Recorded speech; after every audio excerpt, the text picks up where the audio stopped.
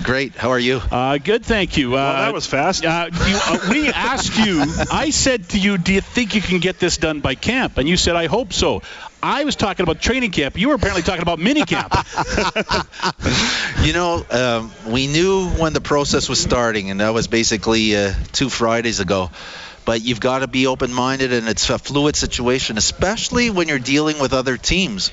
There's conditions. In order to speak to people first, you have to go to the league to ask for permission to be able to speak to a team, to ask for permission to actually speak to the person. So now it's a complicated process, but one, maybe not complicated, but one that you have to follow properly, because I didn't want to do anything wrong with the new policy and to lose the spirit of what we were after. Things accelerated actually as recently as last Friday.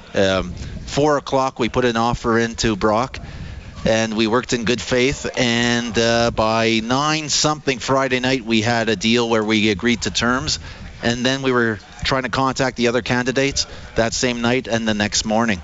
And then we had to check in again with Ottawa to see when can his start date commence, when can we announce this.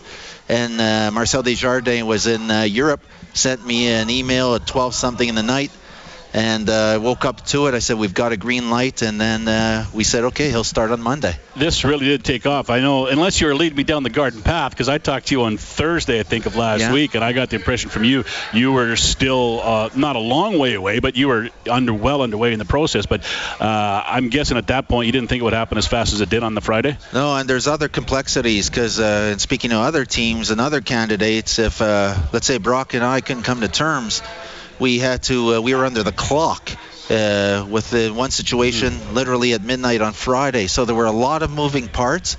My phone is basically burnt out, but it's all good. When you look and you say you've got the guy you want, the work is not the problem. It's about making sure you do it in the right way, follow the process, and ultimately get a candidate that's going to come in and get the job done. So why is Brock Sutherland the guy for the job? What criteria does he fit? I knew the least about Brock than all the other candidates. Of course, in reaching out to Brock, I know who's out there. I know who the contenders are. Some contacted us, but with Brock, it was first, he's darn serious and focused. He comes in, he's analytical. He's done certain things that I believe is going to move the whole industry and the league and the what a GM's role does going forward and redefine it. He's extremely progressive. And the area of on the soft skills collaboration is a strong element of his.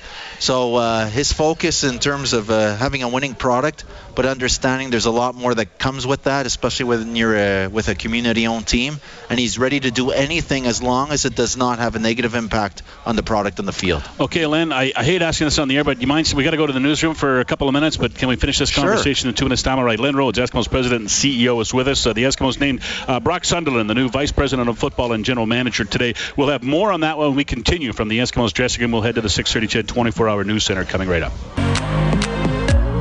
Back in the Eskimos dressing room, a good day for the Edmonton Eskimos. They have found their new general manager, new vice president of football operations. His name is Brock Sunderland. Morley Scott, along with Dave Campbell, and we are joined by Eskimos CEO and president Len Rhodes at our broadcast location here. Len, how is there a sense of relief for you to get to, especially, and we talked about how quick it's happened, quicker than I think everybody anticipated. Is there a sense of relief for you not only to get the guy you know is the best guy for the job, but just to get it done so quickly? The sense of relief is knowing we've got the great guy with the right profile for the job.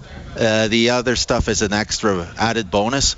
Certainly with minicamp and the draft, having our GM in place is the bonus. However, again, I was mentally prepared for this to be drawn out. It was more important, if there was one thing that you say on the checklist is important, is the right person. I know you had to go through all the protocol with getting permission from the league, permission from the Red Blacks. Is there anything besides? I know there's the salary issue that you have to pay half of the salary that he was to earn to Ottawa for compensation. Is there any other stipulations in hiring Brock Sunderland? And it's worth every penny. We'll say that's the cost for getting the log from Ottawa a few years ago.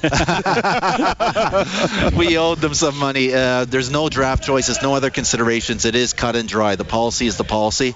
We have to compensate Ottawa for 50% of what his base salary would have been in Ottawa in 2017. Did you guys sit in meetings with your hand up, showing each other your Grey Cup rings while you talked? Yeah. Wow. How do I follow that? Anyway, the compensation system. It was really talked about when Chris Jones exited for Saskatchewan. It was talked about when Jason Moss was hired as the head coach of this organization, of this football team. Now, but at the time there was no compensation precedent process. Now there is a process. I see a little bit of confusion out there from fans going, well, what the heck is this? Why did you have to pay compensation for wanting someone to fill a vacancy? Can you explain the process of getting some sort of system in place for compensation and how it works? I think it's actually very fair, because when you know the rules ahead of time and there's no ambiguity, going into that, if I'm picking up the phone asking for Ottawa, I already know pretty well, once they tell me what his base salary is, what it's going to cost. There's no other negotiations. There's no one having to say, I resigned from a team and I'm applying for something else. Everything is above board. I think it is actually wonderful. When I look at this, he is worth every cent and every penny that we're going to give Ottawa for this. It was about finding the right person, and I actually think it's much better than it was. We had a lot of issues. Look at when we brought Jason Moss here a few years ago, because it wasn't cut and dry, wasn't clear in terms of what the protocols were. So the protocols were, first you start with the league, you ask for permission to speak to the team, you speak to the person, and if you hire that person, you know exactly what factors are at play. No surprises for Ottawa, no surprises for Edmonton, no surprises for Brock Sunderland. Would you be willing to divulge term of the deal as far as length of contract, that sort of thing? Yeah, sure. It's 3 years, so 17, 18, and 19, with a club option for a fourth year in 2020.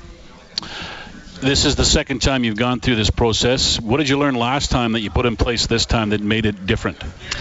I'd say the last time was successful as well. We won a Grey Cup. We've had a winning product. Brock comes in with a product that's intact. As he says himself, he's coming into this feeling like he's very fortunate to have something that's got such a good, strong base. The learning is it's different leaders for different times, and Brock comes in a different situation. Our expectations are not any lower.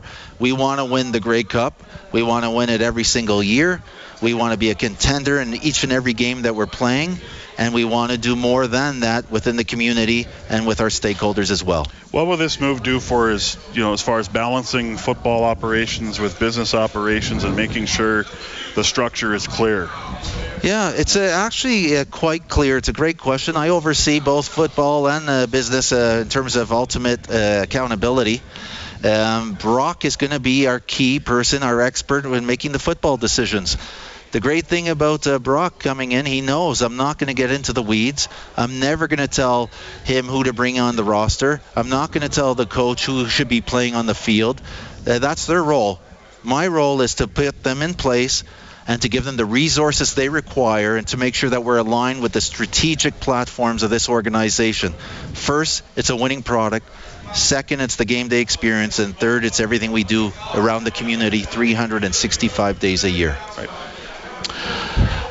What's next now for you? I know. There you go. Yeah, you've earned it, and earned too. I know. Like we said, Brock's going to mini camp, and as draft meetings coming up, business side of things, I guess it's season tickets, right? Yeah, season tickets all the way. We're always focused on putting the business together. Always talking with partners. The corporate sponsorship status right now is I think we've had 4 straight record years.